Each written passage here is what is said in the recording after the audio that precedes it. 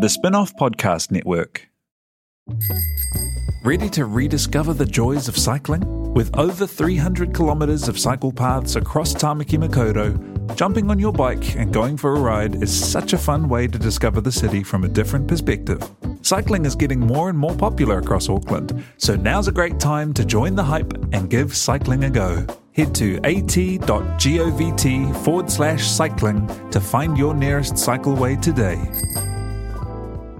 Mom deserves the best, and there's no better place to shop for Mother's Day than Whole Foods Market. They're your destination for unbeatable savings, from premium gifts to show-stopping flowers and irresistible desserts. Start by saving 33% with Prime on all body care and candles. Then get a 15-stem bunch of tulips for just $9.99 each with Prime. Round out Mom's menu with festive rosé, irresistible berry chantilly cake, and more special treats. Come celebrate Mother's Day at Whole Foods Market.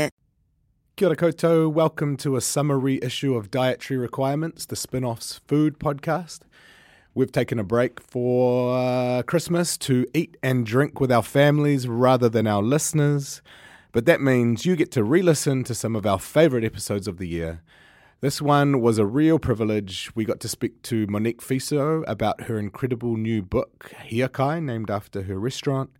And I foraged in the nearby bushes of the Morningside shrubbery and made some tea from kawakawa, and we learned all about the renaissance of kai Māori. Kia ora.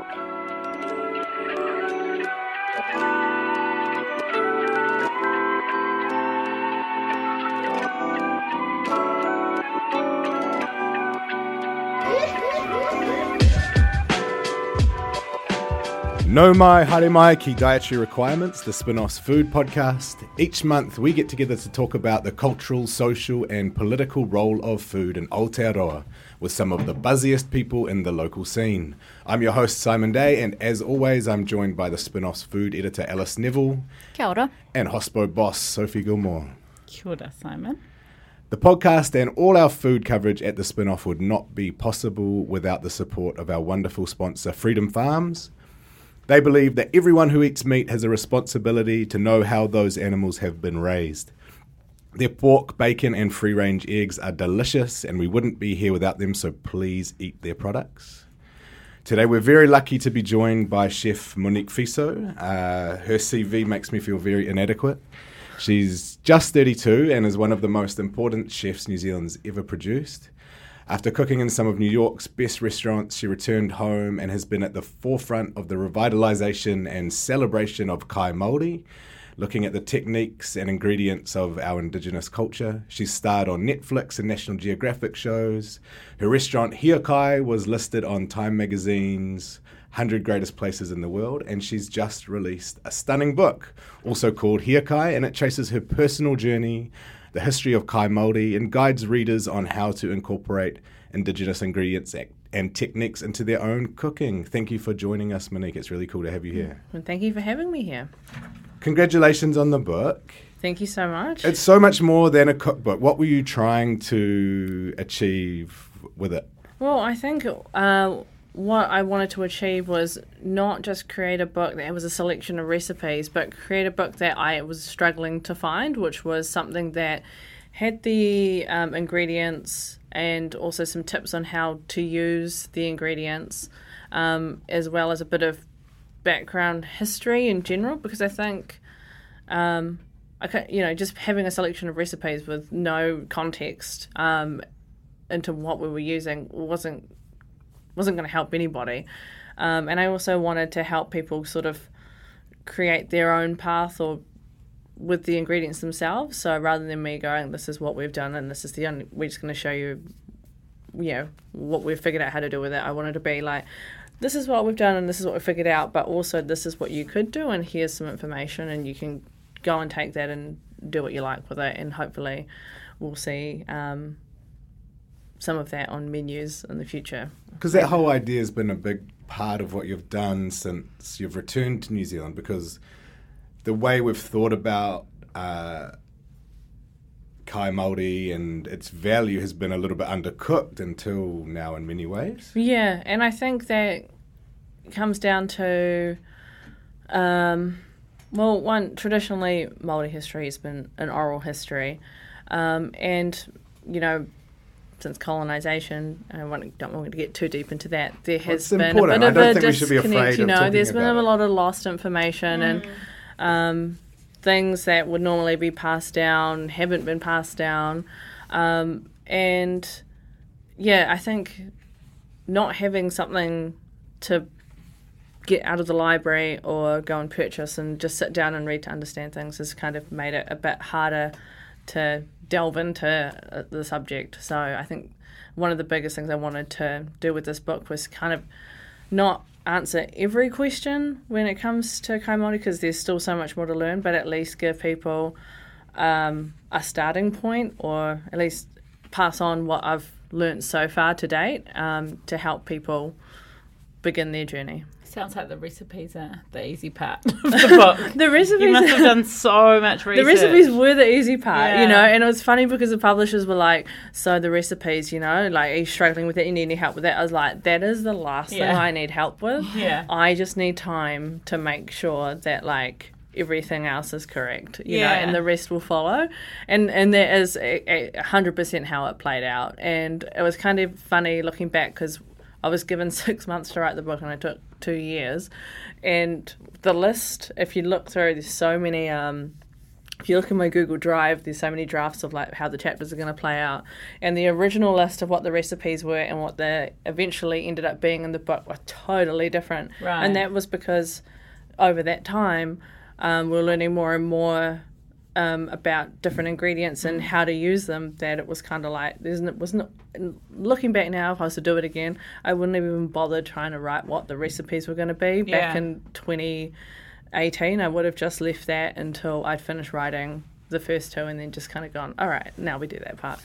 But, you know, it was my first time writing a book, and I don't think it's I mean, you guys at the Spin-Off write every day, and, you know, it's a messy but beautiful process, and I don't know, it's made me feel like, oh, cooking's not that hard.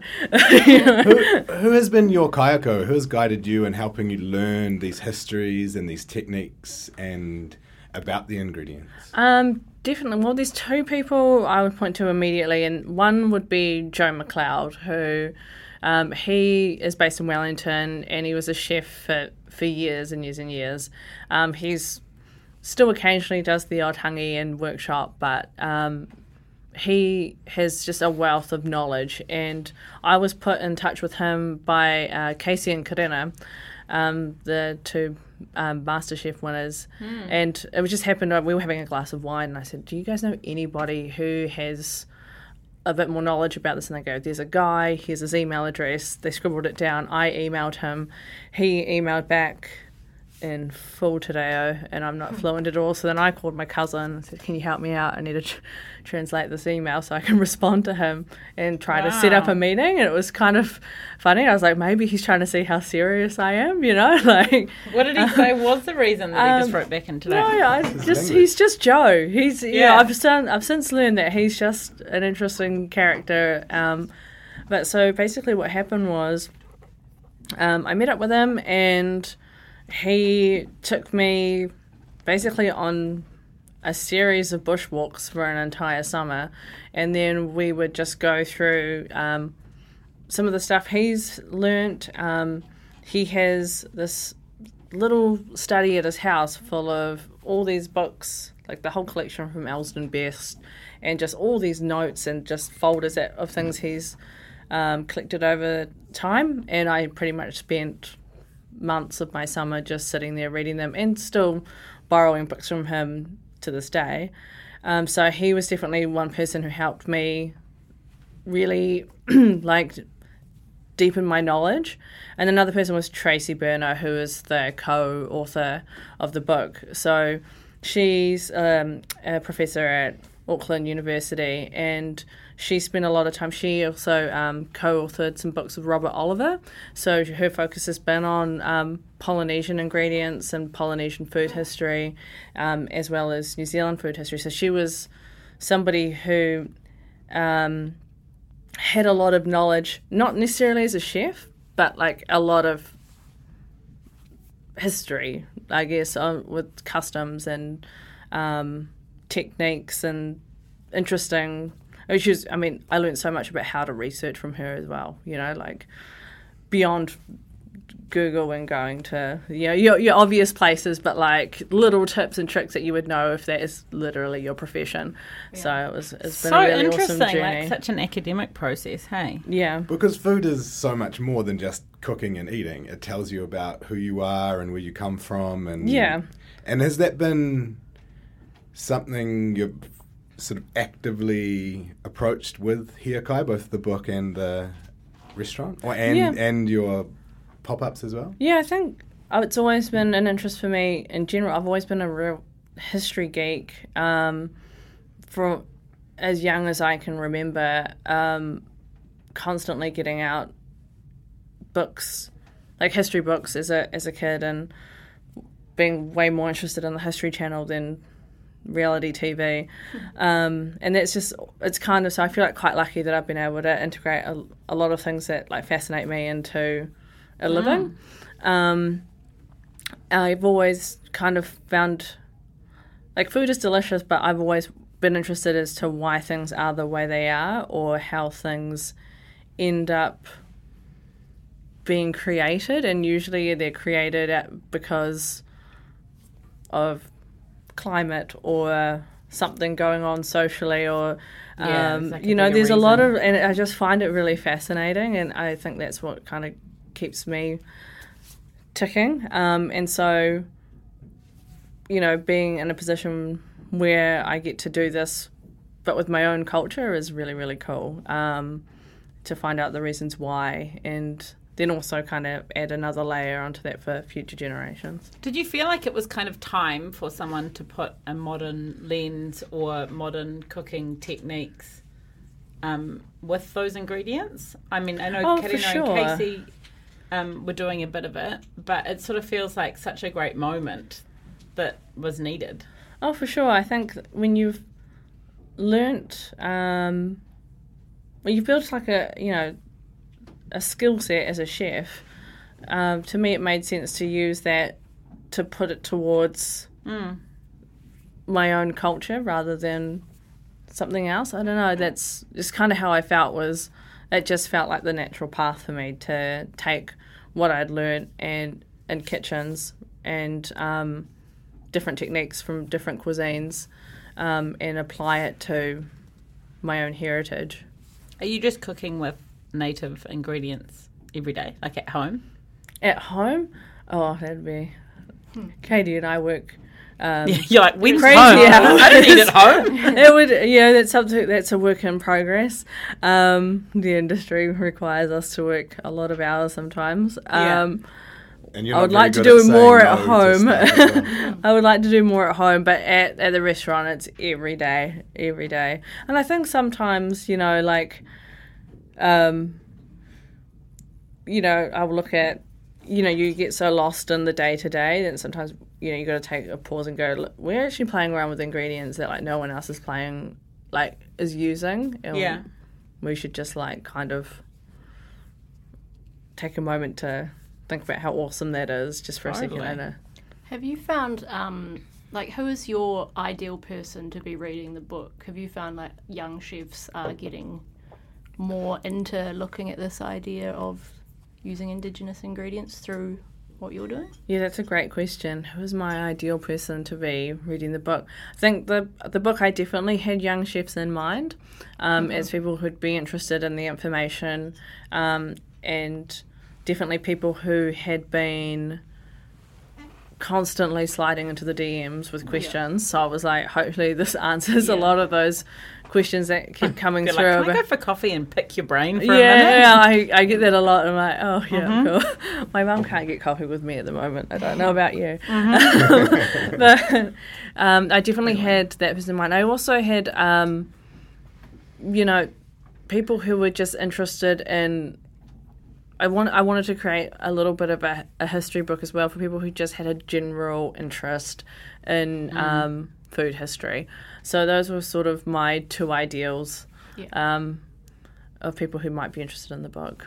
So will success to you look like more restaurants in New Zealand serving Indigenous ingredients or more home cooks foraging and getting their hands on it? I think our success to me will look like definitely seeing a little bit more in restaurants, but also home cooks or people just understanding, like pointing to some of the ingredients or some of the plants in there and going and knowing what that plant is. Totally. And what It's just familiarity, isn't it? Yeah, I think that's what success to me will look like, is just, the average person going, oh, that's red matipo. You can infuse it into a syrup and make a sorbet with it. Yeah. And that just being common knowledge. Yeah, that would be awesome. Do you ever think about the implications of like non-Māori chefs getting really into, like, do you worry about cultural appropriation, or do you think? I think everybody has a right to experiment with the ingredients, and I encourage everyone to learn more about this and experiment with the ingredients. And so long as they're doing it in a respectful way, which in the book it goes through like what those customs are and like how to do it respectfully, then great. Yeah. Awesome. Real little things that I loved in the book, like the idea of when you forage, taking a third, leaving a third for the next generation, and leaving a third for regeneration is such a cool way to think about our place in the food system as a whole. Exactly. I mean, with the foraging that we'll do for the restaurant, we have our spots, and I'm not going to say them on the podcast, otherwise we're going to have every restaurant in Wellington. Is it like that? Is it like surfing where it's like secret spots that you don't we share? have a few secret spots. Some of the other chefs, other restaurants sometimes like, can we come with you guys? And then we do, and then we're like, oh, maybe we shouldn't have, because now we're going to see them out there like every Monday or Tuesday. But we kind of we'll focus on a spot for a bit, and then we'll move on and leave. Like, because we just know that like if you go in somewhere and you take everything, then there's going to be nothing when you come in, and then that's the complete opposite of Te Ao Māori and Māori would. Yeah, is that a Māori custom? Because I went to cooking school in Ireland, and that was a technique that we were taught as well, and I guess they kind of claimed it as like an Irish foraging technique. So maybe it's just the international. Yeah, I think it's just respect for what you're doing for Earth. Yeah. And the regeneration, it's key. Yeah. How important has foraging become to everything that you do? Because it's, it's something that has very much been associated with the Monique Fiso Hiakai brand. Yeah. But is it the only way for you to source some of these ingredients? It's actually getting a lot easier. Like quite a few ingredients that we weren't able to source in the early years, we're now able to get through some suppliers, really cool. Which is pretty awesome. There was a buzzy guy on Country Calendar. Peter Langland? Yes, in Wellington, and he walks around with bags, like picking up beautiful flowers, and I was thinking at the time, I was like, I bet like Hiakai. He's not Wellington, is he? He's Canterbury. Yeah. Oh, was he? And occasionally he does come up though. He comes, and one of our suppliers, Scott McNeil from Awatoru, he'll go and forage with him. Yeah. And we'll often get a message saying, oh, Peter and I are going out to this area, we might find this, and this. If we do, are you interested in any? And they won't. Yeah, it's kind of a bit quirky, the way they do it, and it's kind of a hypothetically, if we find some, hypothetically, if we find this thing, do you want some? Yeah, and then we'll be like, yeah, okay, and then it'll just show up, or maybe it won't. But like, don't hold your breath. He is a very very quirky dude. Almost like meditative when he was doing it. Hey, he was like walking around, just like quite a buzzy dude that had a real appreciation for, what was happening with the ingredients, but more was specifically interested in his role in it. He's like, off they go and do fancy things in restaurants, but he just walks around and knows every single plant in New Zealand. It was really impressive. Amosfield hired him as their full-time forager. Wow. Yeah. Imagine being a full-time... What are you? I'm a full-time forager. Is that like a census form? And his partner, Melanie, I think her name's Melanie. Apologies if her name's not Melanie. I think she's quite into foraging too. I think she also... does quite a bit on her own for her own learning. I've seen a little bit Do they take people out on little They foraging do the walks occasional and stuff? workshop. I wonder if they like met in the bush, like over over a kawakawa plant. Yeah. Tripped over a kawakawa plant. Yeah. What? Yeah. So as with these recipes, are the ingredients mostly available, or should I be sort of keeping an eye out when I'm jogging in the Waitakere bush for things? Like, Yeah. how accessible are the things that we're using in the book? That's a good question. And that was an interesting topic as I was deciding like what to include in the book and what not to.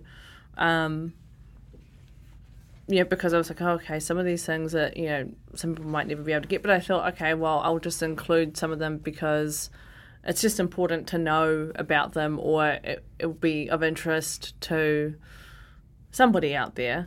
I would say that probably 60% of them are pretty easily accessible. If you were going for a walk in the Waitakere Ranges, you would find kawakawa, horapito, pickle, maybe the kia stems. It might not be blooming or just yet, but you might see those.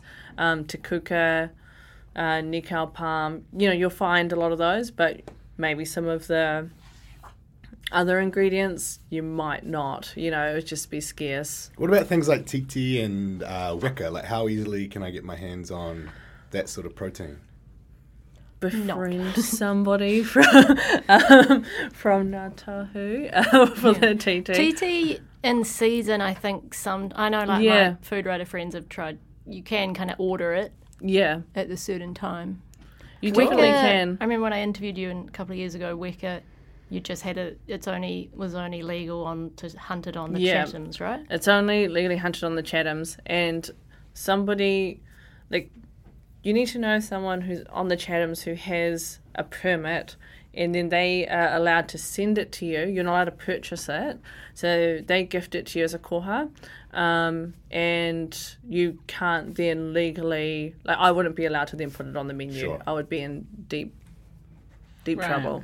Yeah, so you're experimenting, and there was a lot of stuff on your Instagram, like it's Kentucky a Fried funky Weka. bird. It's got. I don't know. I thought that it would be really similar to duck. It's not. Right. Not by a long shot. And it had this layer of fat that was quite yellowy. And really thick, and it just leached. Yeah, it just kept rendering the fat off and spitting everywhere. And the meat, the skin crisped up pretty good, but the meat, it wasn't as tender as I thought it would be. It did tender if I braised it, but but the smell as well was just, it was super gamey and funky, and I had the extractors on, and I was like, whoa, this is intense, this isn't, it's a tough ask. It's not a duck. But did you find a way to cook it that was good? Because I think that's something that is really important to everything you do. It's not just about using crazy, cool, interesting ingredients. It has to taste good at the end. It does. At the end of the day, it needs to taste good. Otherwise, what's the point, I think sometimes you can have things that are polarizing or interesting, but you kind of got to still have something that is palatable. That's it too. People like being challenged, don't they? But yeah, only so far. But only so far. So if I found my hands on some weka, what should I do? What should you do?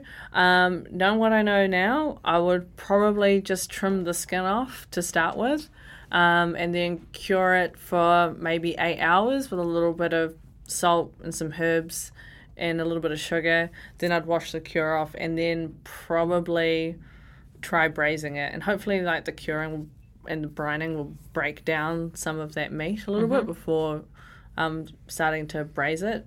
But yeah, I've definitely learned that braising it was the best way, and that no matter how low in salt I tried to roast it or confit it, it was never going to break down as well as if I just braised it. What's been your with pumpkin and boil up broth recipe in here? It looks pretty good. Oh yeah. Travel to the Chathams for that one. Yeah, what's your most delicious discovery where you're like, oh my god, that is the most delicious thing I've ever had? Ooh, I can think of let's pick one. The one that was definitely very peculiar and made me question what we had in the jars was when we worked with Keke Blossoms the first time, and Joe was the one who called us up and said, oh my gosh, you've got to come out to this area in Wellington. Not going to say where it is. The whole hillside's got Keke Blossoms. They're just going crazy. I haven't seen it like this in years. So we went on this big mission as a team, and we got as many as we could, and we were like, what do we even do with this? And he's like, well, I just put mine in gin, but you can put it in syrup if you want. So we spent the afternoon cleaning them up and putting them in gin and putting them in simple syrup, and then we're like, what do we do now? And he's like, well, you just leave it for 6 months and it'll change and turn into this really interesting concoction. And we're like, oh, okay. Probably about a month in, we noticed that the jars were like bubbling and going nuts, and we're like, this isn't like, as a chef, you're like, this means something has gone horribly wrong. Were they in airtight jars? Yeah, we'd like gone through the whole, and we're like, something's gone really wrong here, and they'd all changed colours, and they had gone like almost like hibiscus red, and we're like, okay, this is really weird. So we called up Joe. And he's also not the most savvy with a smartphone. I don't think he even has a smartphone, so it's not like you could take a picture and be like, Joe, check this out. We're like, these jars are like bubbling, and they're like, look like they're gonna is this what is supposed to happen? He's like, yeah, it's fine. We're like, are you sure? Like, we're kind of too scared to eat it, and like it's making a mess everywhere. So then he rocks up, as he does, and he like looks at it, and he's like, no, that's normal, try tasting it now. And it was just like this explosion of, it was like hibiscus and vanilla and pear. Wow. And it was just like the colour was so rich. So then by the time, so we did this before we opened the restaurant. By the time we opened the restaurant, all the jars were ready to go. And so the first pre-dessert we had on the menu had the keke syrup with the keke gin that we'd been infusing. It's actually the recipes in the book. Awesome. It was, I think that would be like one of those moments where you're like, I have no idea what this is or what I'm working with, and so Joe knows, but does anyone else know and use it? Well, they can now. Yeah. So Joe told us and we told everyone in a book. Yeah. That's so awesome. And that's a good reminder. I forgot to mention this earlier. We have a book to give away to our listeners. To enter the competition, please send us a photo or video of food that you've been cooking and send that to Alice Neville at thespinoff.co.nz or at Dietary Requirements Podcast on Instagram. And be warned, if it looks delicious enough, we'll post it to our social media, and if it looks really good, we'll send you a book. Woohoo! Ki te kahore he whakakitenga ka ngaro te iwi. Without foresight or vision, the people will be lost.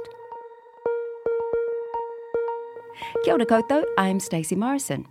Join me for Conversations That Count, Ngā Kōrero Whai Take, a new series brought to you by Massey University and The Spinoff.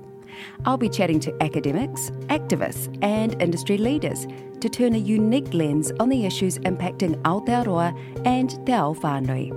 From structural equality to liberalising drug policy, implications for our mokopuna and more, we'll bring you thought-provoking kōrero about the things that count for all of us. New episodes will be available each month, so subscribe today wherever you get your podcasts.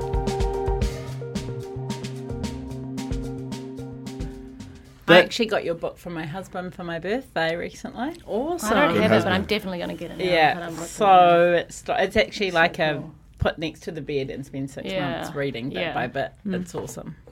So when I wrote about going to Hiakai, I wrote about the way the menu told me a story. It felt like going on this really nostalgic childhood journey through New Zealand, which I thought was really beautiful. And then to learn that your new menu is inspired by Patricia Grace's children's book, Watercress Tuna and the Children of Champion Street, tuna being the Māori word for eel. I thought that was a really wonderful idea to take something that, an important story to you and retell it through your food. How do you translate a book into food? That's a good question. That's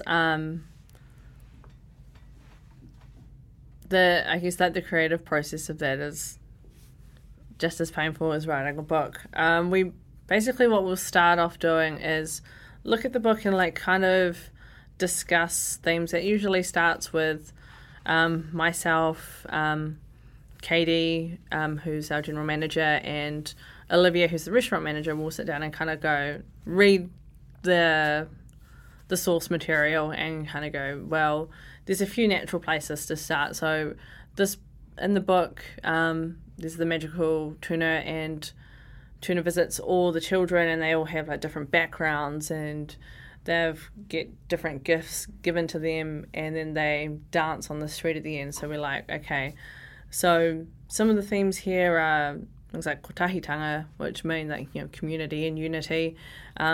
Is obviously a strong theme of kanikani because they dance at every single house. There's all this multiculturalism, which is so ahead of its time because the book came out in 1984.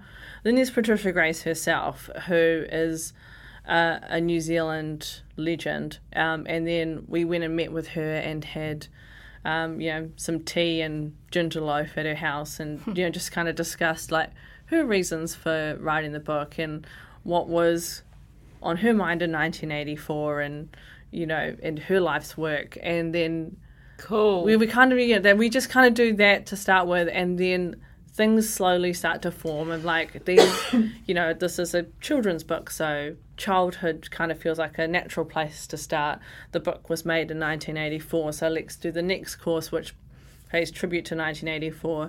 Then the next course, let's pay tribute to the main character. So that the next course is all about watercress tuna, and so you've got two ingredients there that are obviously natural places to start.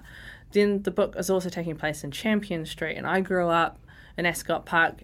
My grandma lives in Cannons Creek. I used to go up and down Champion Street constantly helping her doing groceries. And in the book as well, there's Cannons Creek Primary School. My dad went there. The shops are there. Like everything as it was in the late 80s when I was a kid is there. So, the next course is Champion Street. The next one after that is basically a tribute to Patricia Grace. So we do Wahine Tour. So we'll integrate Polynesian and Māori ingredients as a tribute to both her and I as women working in male-dominated industries, and then have a course representing that. Then the next one is kotahitanga, which is just like embracing the whole the book and like its themes of togetherness. And the last one is kanikani, to talk about the book ends there with them dancing. Well, they actually go to sleep at the end. It's quite cute. They're all in sleeping bags. Aww. But like right before they all fall asleep, they're all dancing on the street, and they dance all day, they dance all night. But dancing has to be a dessert course. So it's like cool. Yeah, and then that's where it ends. What is the dessert course? The dessert course, so there's 3 dessert courses at the moment, and so there's the Wahine Tour course, the kotahitanga course, and then kanikani. Yeah. And then I guess it sounds like we just kind of like it happened. It sounds way more structured than the actual process is.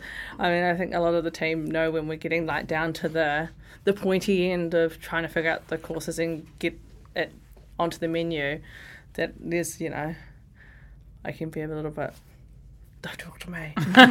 Also, like, you I'm an artist, don't talk to me. As you want, or you could be like as loose interpretation if that suits too, right? And it's funny too, because once we get it on the menu, then we're like, and seasons change, and then we start doing little incremental changes. Yeah. So it's like the story you get so it changes basically like 4 times a year, the story, and it will run for about 3 months. But the one you'll get at the start might be quite different to the one you'll get at the end of that 3-month period, because so many ingredients have changed. Yeah. So like we've kind of been going through that at the moment, because obviously a lot of the summer produce is starting to come through. I found that was so interesting about dining at Here Kai, is that it was really nostalgic. When it feels like it's such a future foodie experience. Yeah. Like you're sitting there eating flavours that feel really nostalgic. And I loved your front of house team. I think the person that served us was like 16 years old and like probably a bit older, but just, felt really young and really keen. I want to know who awesome. they thought was 16. Honestly, what's the youngest waitress? I mean, this was like maybe a year or a year ago. Oh gosh, I gotta wonder who that would have been. Maybe it was even. Well, how long's Hair Kai been open? Since almost 2 years. Yeah, I think we came right at the start, but it just honestly felt like the coolest, freshest, young team that we're a team of millennials, and that's what's quite cool because millennials get a lot of stick for being lazy and this and that and like wishy-washy. No one works harder than but like our team is so hard working. Yeah, totally. And I was stoked to see them at the awards last night. People's Choice representing. Woohoo. It was really cool and more inclined to be working in something that they're really passionate about. So if they get to work for you, then that's like the top of their game. So they're better than anyone would be that was from another generation that was just doing something they felt like they should do. I think we have, this is just, obviously I'm biased, I think we have the best front of house team in the country. Woohoo! But I'm obviously biased. It's like a mother with her children. I'm like, they're the best. They're so they're so advanced. They're the cutest. I thought they were awesome. Does it ever feel like a burden, Monique, in the way that you're talked about? Headlines are always New Zealand's most important chef. There is people often think of you as the only person who's holding Māori cuisine. And you obviously stand on the shoulders of people like Joe. Does it stress you out? Definitely. I think it's an honour to be in that position, but also, there is a lot of responsibility, and I think, I think I just try to not get too stressed out about it, but at the same time understand that what my position is in the food world. I think just like by being you and doing what you're doing, you're kind of paving the way. But being told that you're paving the way is probably quite stressful. Yeah. It's like, just let me do my thing because, that's the way that it's like authentic to you and that you're doing such a great job. Yeah, I think I can get a little bit lost in my head sometimes of like, is this, because there is a lot of pressure there, but then it's kind of like, well,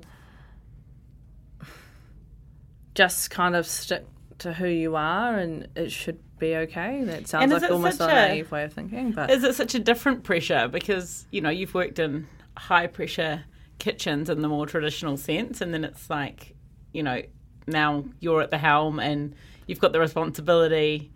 But does it feel different, the responsibility and the pressure? Yeah, I think there's just different expectations of me than there was before. But it's also just I'm very lucky to be in that position. So although there's a lot of pressure, it's kind of like, well, what an awesome life that we're living and like what awesome work we get to do. So even though there's the pressure and it can be quite scary, it's also like, well, look at what we've done. So like try to focus on that rather than focus too much on too many outside. Yeah. And do you run your kitchen in a different way to the other kitchens that you've worked in? Like, does it feel unique? So. I'd say so. For one, the kitchen's completely open during service, so there's not a lot of hiding, yelling, anywhere, and screaming. Yeah, it's a lot naughty more behaviour, like non-verbal communication, and it's a little bit more fun, and just kind of forces you to work in a way that's. You're on show the entire time, so it's quite.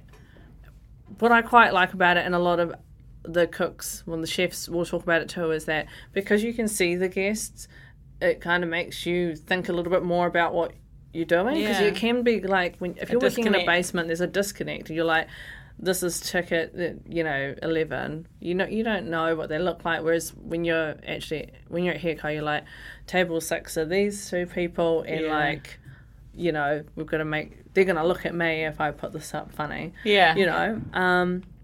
But awesome. So we have a very different team, and our team as well is like there are sections, but there isn't really sections. So for service, everyone has a different section they're doing for service. So there'd be like there's pastry, saute, grill, or on the counter. But during prep, we all have a hand in different things, which I think when people first start, they're like, oh, this is crazy, like this is quite confusing. But then they wrap their head around it, so like everyone takes on like different things. So like even though I'm working grill at the moment, I also do like a lot of the pastry work, and cool. And so everyone gets to learn a lot of different things, and then we'll switch the stations every 1 or 2 months. So just as you're getting comfortable and you've like learned it, you then have to move, and then it just makes that everyone knows how to help each other, and have respect for each other's roles, because they realise like why you might need help when all these desserts are getting called away. Yeah, totally. Yeah. How are you and your team after this year? Because obviously it's been really horrific for hospitality. Yeah. Are you guys okay? And what have you learned about the industry from what COVID-19's given us? Our team's awesome. Like we're doing okay, and I think the fact that the borders are closed and we're still fully booked months in advance just shows that there is a lot of local support for restaurants. And I think, New Zealand and like everything that happened with the lockdowns, like we've done really well as a country in comparison. So I just feel like so many of my friends have been affected so much more in the US and in Melbourne that like I almost feel like there's no way I can complain. I don't think, I feel really lucky to be in this country. Did we have a stressful time during lockdown? Absolutely, everyone did. And we had to change up a lot of things in the way we did things, and the months afterwards was a lot of like trying to rebook people, trying to make sure we were dealing with social distancing. But it was also kind of this weird kind of team bonding where it made us so much closer as a group, because we were all stuck in it together and having to work it out as we went along. But I think what's been good is it's kind of made, I don't know how it is in Auckland, but in Wellington I've noticed this massive change where people have kind of gone, right, that was really rough, we were forced to close, but rethink about how they are operating and whether they need to be open 7 days a week, or like whether they need to be doing this and that, like cutting it right back and just making it a little bit more of a, I guess, like a sustainable business. So I think that's one positive. I found it quite emotional actually, watching, our whole industry obviously panic initially, but the speed at which people would like pivot and come up with a food bag or take home boxes or whatever, like that's really not easy. And I thought it was I found it quite emotional how people just rolled up their sleeves and held their heads up high and went, we'll get through this. And I think talking about a sustainable business means so much more than, logging onto Xero and looking at the profit margins. It's about investing in your staff and making sure that they're, looked after mentally, financially. And I thought that was really cool how you gave everyone a week off. Because, if anyone needs a week off, it's this year. And especially in hospitality. So that was such an interesting idea. It was paid. It was a paid leave as well. No one had to use any leave or anything. We just paid for everyone to have a week off. And we need it because even though, everyone's like, oh, yeah, but there was lockdown, everyone got a chance to rest. It was like, there was no rest during lockdown. No. It was different. There was like the stress of like, what are we coming back to, and like planning for different scenarios and like... So once we got back into it and, we'd been just running like hamsters on a wheel for months, keeping everything running along, I think we were all like, all right, now we actually need a real break because we're tired and we're about to go into Christmas. So we were like, let's just all go and do whatever. It's a good shout. I mean, I think it cannot be underestimated how disruptive the year's been for people emotionally and mentally, like just because you're physically carrying on. Like I did a check-in survey with our Fatima's team at the end of the first lockdown, and it was kind of like how are you all good, can we help with anything, blah blah blah. And they were really honest in their responses, and the team weren't coping as well as I presumed they were, and I think it's just all the anxieties of, we have a lot of international team members, and some of them... So they're isolated. Yeah, they can't see their families. Yeah. Some of them were actually due to go on leave to see their families, and then suddenly that was cancelled. Like, we had a lot of things booked in, like, for events we were doing, Melbourne, Hong Kong, the US all cancelled, and then, like, it was just kind of like your whole world changed so quickly. And suspense. It was, Well, on that note, we're so grateful for you making time for us, because you're literally one of the busiest people on the planet. And Thank you. Thanks. Got very, very bad at saying no to things, so I'm grateful for you coming in. Please go and get the book. If you don't win it, go and buy it. It's really beautiful. Photos by Amber Jane Bain, and I can't pronounce the... Manya Washsmith. It's absolutely stunning. Hardback. It's $65 from all good bookstores, but especially Unity, our friends at Unity Books. Very beautiful. Published by Penguin Random House, who have been kind enough to gift us this one to give to you. And thanks again for joining us, Monique. We haven't even had time to drink the kawa tea that we foraged. Oh, I love kawa tea. Yeah, thanks, Monique. Well, I'm really excited to eat Patricia's menu, because she's one of my favourite authors, and that sounds so cool. Such a legend. Her daughter Miriama's been doing lots of illustrations for us at the moment. Oh, that's cool. Nice. Awesome. Thank you. Thanks for coming. Really nice to meet you. Ka kite, everyone.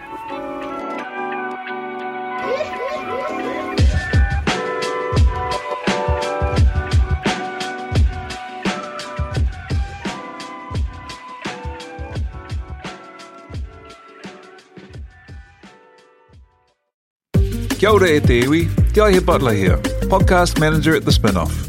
If you enjoy listening to our podcasts, consider supporting our mahi by signing up to become a Spinoff member at thespinoff.co.nz/donate.